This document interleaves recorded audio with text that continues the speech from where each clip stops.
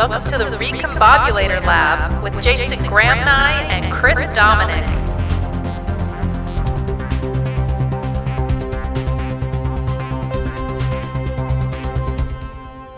All right. So this week on the lab, we are joined by Dr Amy Pennay, Australia's preeminent researcher on alcohol policy. She has a phenomenal background in this space, looking at alcohol policy research at La Trobe University. She's started off in criminology and then a PhD in health sciences. And her PhD was looking at social, cultural and economic contexts of alcohol and party drug use among young people. So we are very, very happy to have you here with us today. So thank you very much and welcome. Welcome. Thank you. Thank you very much. That was a very nice introduction. Well, thank you. Yeah, we are intrigued about this topic. Sorry, Chris, you go. Well, no, it's just, okay, before we get into the serious stuff, because there's serious stuff, how often do you hear jokes about the reason why you study alcohol research is because of your initial interest in criminology? Does that come up all the time?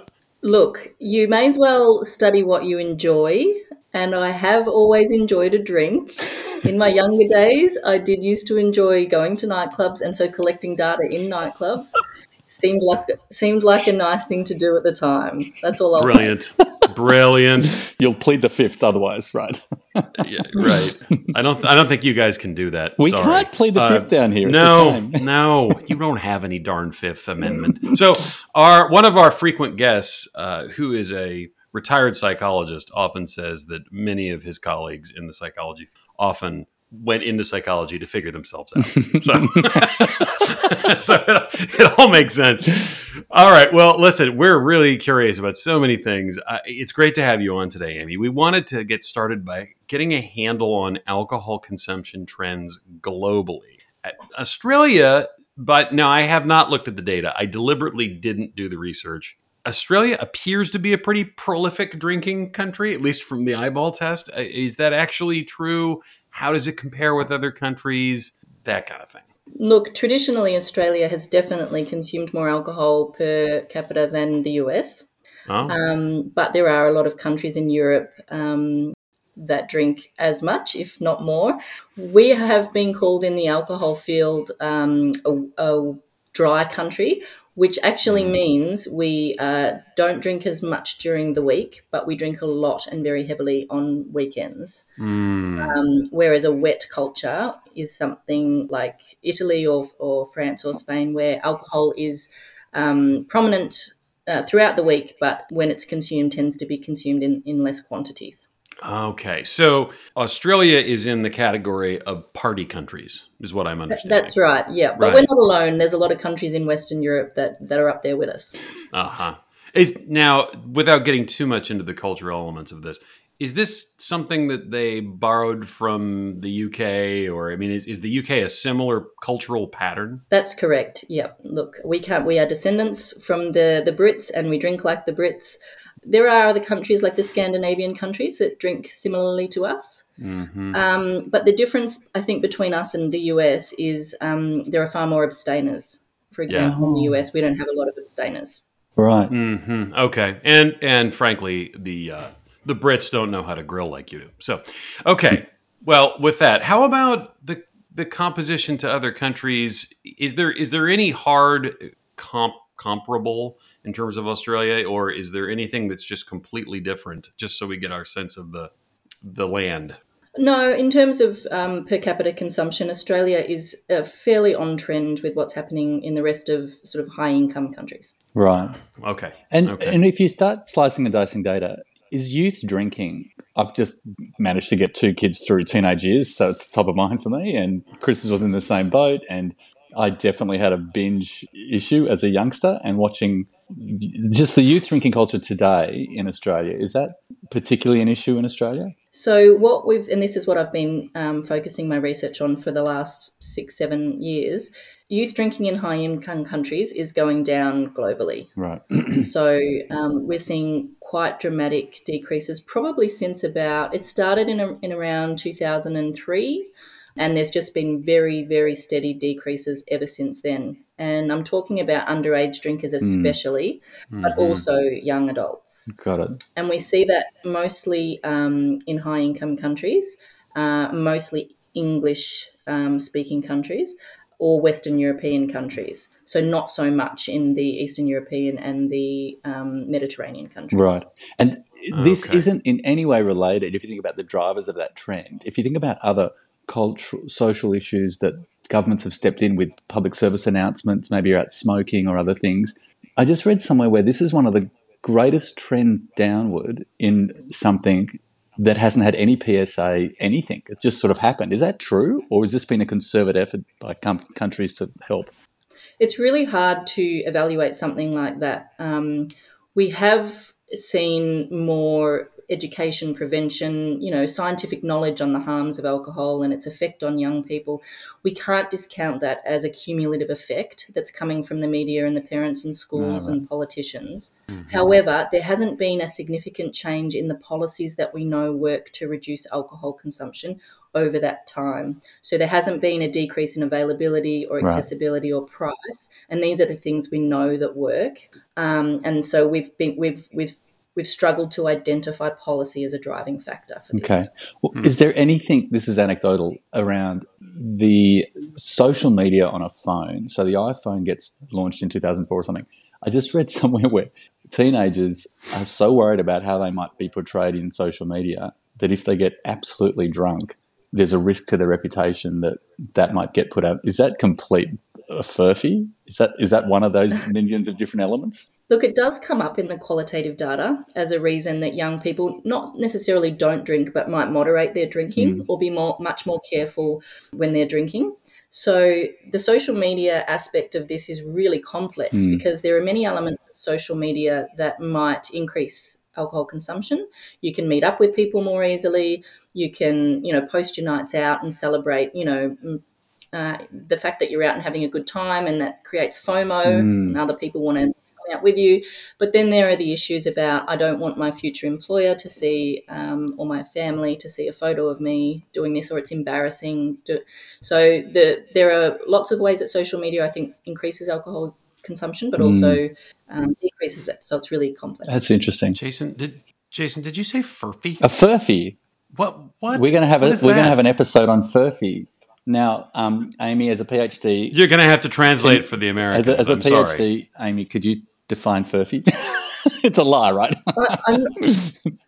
Look, it's not something that a word that I use a lot, so I might leave that to you. No, see, she's like, it's all on you, Jason. You can't put this on me. I use it. I remember using it with the board of our company. They're Americans. I remember saying in a board meeting, "That's an absolute furphy," and you could just hear a pin drop, and it's like, what's this strange man saying? It's a lie. And a furphy. It's funny because there's a beer brand called Furphy's Ale that's just come out. And it's, I think, from Ireland, and a furphy is a lie. And after this episode, I will look it up. But it's a very cool little... Okay. Anyway. Okay. There you go. All right. See? It's a cultural element. Right. Okay. All right. So I'm going to just deviate from something really quickly, because the other day I sent this to Jason, Amy. It was an article on how in Japan, the government is noticing that they're losing tons of tax revenue because the younger people don't drink. So they've actually put together like I don't know, we shouldn't call it a PSA, but like some sort of marketing efforts to like get the kids back to drinking.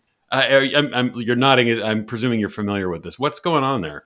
This is completely unprecedented. We could not believe it when we saw this.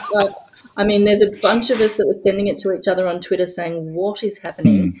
I'm not sure. That is completely the opposite of every sort of, a duty of the government that, in terms of public health. Right, because now you're saying that the tax revenue is more important than people's health and all that. That's a little weird. Alcohol harms are going to cost the country money. So that just seems completely crazy. Yeah, that's a fair point. Right.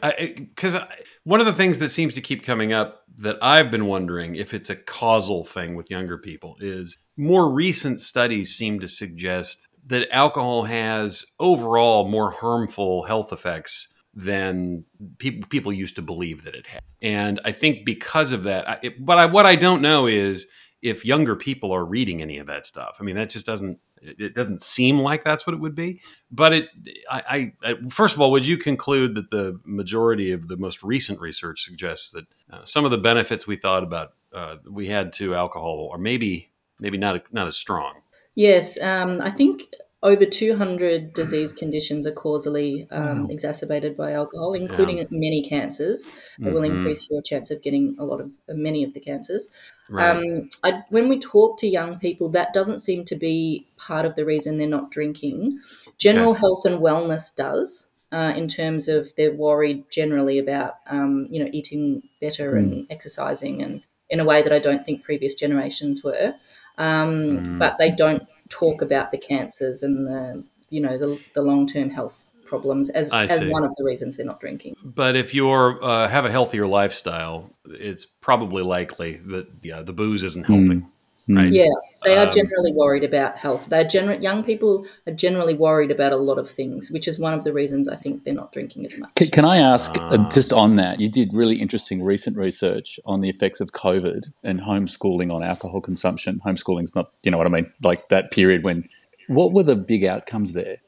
So we know during COVID that generally alcohol consumption went down, but it only went down amongst certain groups, and that pulled it down. So young people drank way less because they like to socialize when they drink, whereas people who were in challenging situations where they had to work and teach their children or manage their children while they were trying to work and continue their education and cook the dinner and not be able to go outside, their drinking increased. Got it. Yes. And yes. Can you take that longitudinal study forward and do it?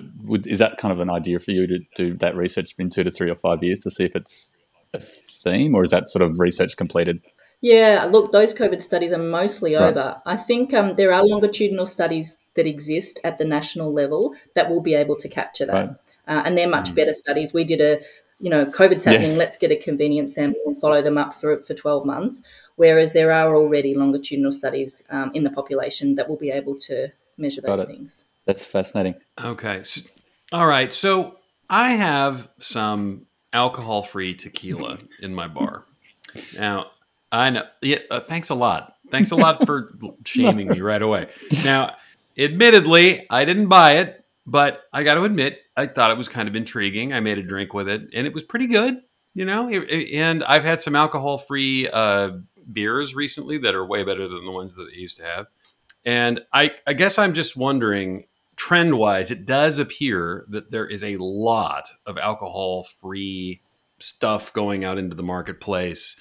Jason, I seem to remember you telling me that there's an entire bar in Australia that is an alcohol-free bar. We got to this topic and wanted to meet you, Amy, because I kept looking at all of these non-alcoholic beers and then this alcohol-free bar and the alcohol-free gin. I'm thinking, this is extraordinary. The Batuta Advocate, the fake news site the other day said, man spotted buying $60 bottle of alcohol-free gin, doesn't realize there's a product category called cordial. But it's such a fascinating, I find it so interesting. Is this a huge social shift? Is this an ongoing thing, or what's going on here? It is really fascinating for us as well. And I know that there's a UK study that's just received $2.2 million to unpack the effects of no and low drinks on harm and purchasing and gateway, and because there's so many things going on here. They are produced by the alcohol industry, and they are a very clever way to make money in an environment where drinking is generally going down. So there are issues here, especially like if you think about the vaping situation with cigarettes. So there are some people that trying to have alcohol problems and say that the no and low drinks actually got them started drinking again. So it's a really messy space. In some ways, I think it's an excellent harm reduction practice. If young people can now go to a bar, and those people that used to not really feel like drinking can have an alcohol-free beer because they don't want to just drink cordial, soft drink. And then, whereas previously they might have just ordered a drink to fit in or, and they definitely have a place in the market, a really useful place, but it's really complex. That's so interesting. It's funny, back in the day, remember there was a drink called Clayton's? Clayton's was a non-alcoholic brand of something, but it was a pejorative when you talked about someone as a Clayton's friend. They weren't a real friend. It was something in Sydney years and years ago. It's kind of a cruel. Isn't that like he's a bit of a Clayton's mate? And it's like, ooh. But it's amazing watching the trend shift. And I think those insights, Amy, is so, because I've always was looking at vaping the other day and these complex laws. I'm not sure if it's Australia-wide or just New South Wales, which they're technically banned, but they're just throughout all the schools. Like you go to bathrooms and it's just reeks. And then the question is it a gateway? Who owns them all? Because there's some cool, hip little brands that are independent, like Heaps Normal's a beer brand. I'm not sure if they've been bought yet, but you can see if you're a big alcohol company, like we've got to get in on that because there's some growth there. No, that's really, really interesting. Right. Wow. Yep. The other thing you mentioned about the Claytons is we've done research with attitudes to non-drinkers, and people in Australia, because we're such a normalised alcohol culture, really do find non-drinkers threatening in a social environment. So they particularly think they're a threat to fun. They're a threat to social connection. Like I can't connect with someone at a party who's not drinking. That's amazing. But they're also threat to fun. Threat to fun. But yeah, they won't be as fun. The party won't be as fun if there's non-drinkers there. I won't have fun in this conversation if a non-drinker's standing with me. And a threat to self, which means they make me think about my own alcohol consumption in an uncomfortable way. So these non-alcohol drinks might help with that situation. That you is invited so Bruce. Funny. But so when I moved to the States and lived there for 10 years, I was very much aware that I had come from a binge culture drinking thing. And I think Chris might have pulled me up and said, you might have a problem, mate. And in my later years, when I've started to get headaches from drinking, I would hold on to one beer and hold it for the whole party for the very reasons you've just said, Amy. I do not want to look like I'm judging you, but I'm not drinking this. And it's such a game you play. It's like, okay, how am I going to fit in and not get hammered? I remember when I was younger reading an article in Esquire magazine that had basically an ode to drinking one drink at a party. Oh. And it was the same argument. It was, you won't look like a bore.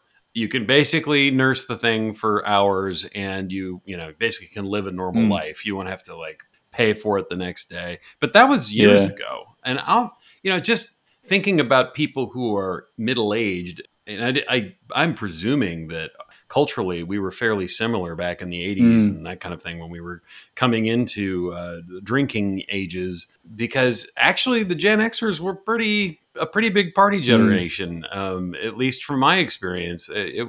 We were interested in being adults as soon as we possibly could. We weren't going to be staying with mom and dad any longer than we had to. And it seems like a lot of that is completely shifted, right? There's people who don't drive as quickly. There's people who stay with their parents longer. There's people who are in great shape all the time, even regardless of whether they're into sports or not. That was something that kind of happened as you got older and you had to start exercise. Yeah. I mean, that was like, it's just, there's a bunch of that's changed, and maybe for the better. But it is interesting that you could get, all right, let's just get back to this question of the whole bar. Maybe the whole idea behind the non-alcoholic bar is if everybody there is not drinking, then you're not boring anymore, right? Everybody's into the same thing, maybe, and except for the poor guy who drinks who comes in there. And he's sad, lonely, but well, I have to tell you, because I have been to this bar, that they do sell gin. Right. And you know that. And I wonder how you know that. No, well, look, we did go there on a work evening because we wanted to check it out. None of us ordered the gin, right. But they had this huge range of alcohol-free drinks. And then, but if you want, you can have gin. Which is that in Melbourne or Sydney? It's in Brunswick. In Brunswick, right? Yeah, in Melbourne. So does the record needle sort of rip across the record when somebody orders the gin? Though? I mean, I wonder how much of a cultural thing a violation. I was very disappointed, actually. Really? Couldn't go the full way and have no. Right. Oh, that's funny. So so were the drinks good? Yeah, they were great. And it was nice to have a range of them. They had great cocktails, alcohol-free cocktails and those sorts of things. It's interesting because then you get into a place of like really thinking about the flavour, like the experience of the drinking as opposed to the destination, which is I'm going to get hammered, which I always think in Australia it was just a destination event. It's like how quickly, and you watch teenagers with goon bags, like we've had to host some teenage parties and thank God we've just gotten through that. But it's like, oh my God, this is a sport to get as hammered as quickly and as cheaply as possible. And as an adult looking back, you're like, oh my God. I think that's the part that you forget about with age is, if you've developed an alcohol palate and you actually appreciate beer, wine, spirits, cocktails, that sort of thing, and you're actually into the process of enjoying those things. When you see your kids, which my kids are very similar ages to Jason's, in my case, both of them, one's out of college now and one's still in college, and you can see year to year they go from like White Claw to beer to better beer to somebody starts drinking wine. I mean, they get further and further away from let me just shoot alcohol into my vein. It's interesting because I think if you're at a place where you're thinking, well, I'm actually trying to work down on the booze, but if I'm gonna have booze, it better be good booze. I don't know how that relates to that group, and maybe that's just an age difference, and who knows. I think young people more generally are more interested in dining and good quality cafe experiences. So I think it does fit. I think there has been a shift in that regard. They have less money. It's a more precarious economic environment, and so they save. A lot of them in the qualitative data are saying, look, we save instead of blowing it on alcohol, which is really expensive in Australia. I'm going to save it for one fine dining experience or one, nice cafe experience. And so I think they are a bit more, the taste quality is important. That's interesting. That's fascinating. That really is amazing. That's cool. We are getting to the end of our time, but there is a question we ask every guest, and that is the one myth you hear regularly about alcohol consumption that you'd love to debunk. Is there something that the media always says over and over again, and you just sit there as a researcher going, that's bloody wrong? Not like that. Yes, well, with the young people, the main thing that comes up when they hear that alcohol consumption is going down is, oh, well, that's because they're all using drugs. Which isn't the case. It is absolutely not the case. Drug use is going down for young people across the board. Yeah. It's promising, right? You can't then say that something else is going up badly. Are we all looking better now or not? No, yeah, you know what that sounds like? That sounds like your loser friend who really hates the fact that somebody else is living a healthier life than them, so they have to crap all over the entire group of young people and say that it's because they're all on the drugs. I guess one thing that's worth pointing out is that young people seem to be more worried about the future, both in terms of their own economic and social security, but in terms of like global issues and climate crises and housing affordability and social justice issues. Mental health problems seem to be getting worse. They are spending more time on their phones and their computers rather than being out with people. Right. And so I think it's dangerous to alcohol consumption going down is part of a broader changes in the way young people are kind of doing being young. And I think there are some concerns there as well as some positives. Got it. That's good. Okay. So we should probably explore that just a tad, because I think most of the literature I've come across researching for this episode isn't it interesting because it's so different? Is it a sign of a healthier young group? I have not seen too much. That doesn't mean you haven't. That suggests, well, this entire group of people is anxious and depressed. And so they're not going out and partying with people because they're not going out at all. I mean, that's too much, clearly. But is there something to that, though? I really think there is. I think as public health researchers, we have to be really careful about saying alcohol consumption going down is a bad thing. I think we have to be really careful with our messaging there. But I think if you looked in different literature focused on youth, putting the alcohol aside, I think you might find a different picture about we should be worried about these increasing rates of mental health problems. And especially, I'm not sure of the language because I'm not a psychologist, but it's the internal as opposed to the external internalizing seems to be an issue for young people, and they're much less happy. So I think if you're looking in a different literature, you might find different answers. And would you say the trend was there, and then COVID was like an accelerant? It wasn't everyone was happy. COVID, oh my gosh, we're not happy anymore. Like, is that true? COVID was just one more thing? I'm really not sure about that. This isn't my field, but I feel like for some people COVID was good and for some it was bad. I think the problem it did was exemplify the insecurities about what's happening with global kind of justice issues. There seems to be big swings to the left and the right, creating more division. But that's not not my field. That's great. Gotcha. Can I ask one awesome. geeky academic question? In your work, do you use a theory? Have you worked with a thing called social practice theory? Yes, I have. Yep. Got it. And is that one of the theoretical lenses through which you've looked at stuff? Yeah, social practice theory is really wonderful. Social practice theory is particularly useful for understanding how practices shift in a group over time and how they become normal or normalized. And I think that's a big change in young people's alcohol use, because it's not as cool anymore. And so there's been some practice-based shifts that have happened so gradually that, like, its cultural cachet has really shifted. In group situations, young people talk about being able to go to parties, and it's really normal now to be a non-drinker, whereas previously that wasn't the case. That's so fascinating. Thank you. I mean, well, that made you a barrier to fun. Yeah, I love that. Such great. That's such great language. And still in middle-aged people, that still keeps coming up. Barrier to fun. Because women. Oh, you invited Bruce. He's the barrier to fun. Women my age are still drinking as much, if not more, than ever. So the Gen X women.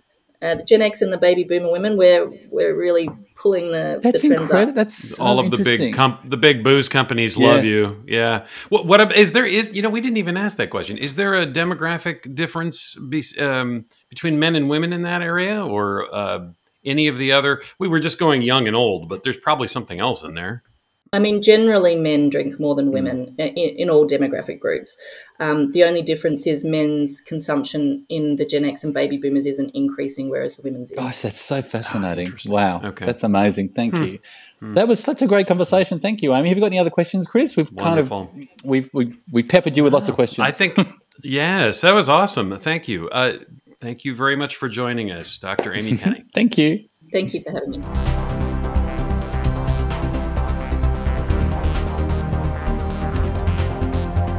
Thank you for joining us at the Recombobulator Lab with Chris Dominic and Jason Graham-Nye. Catch you next time.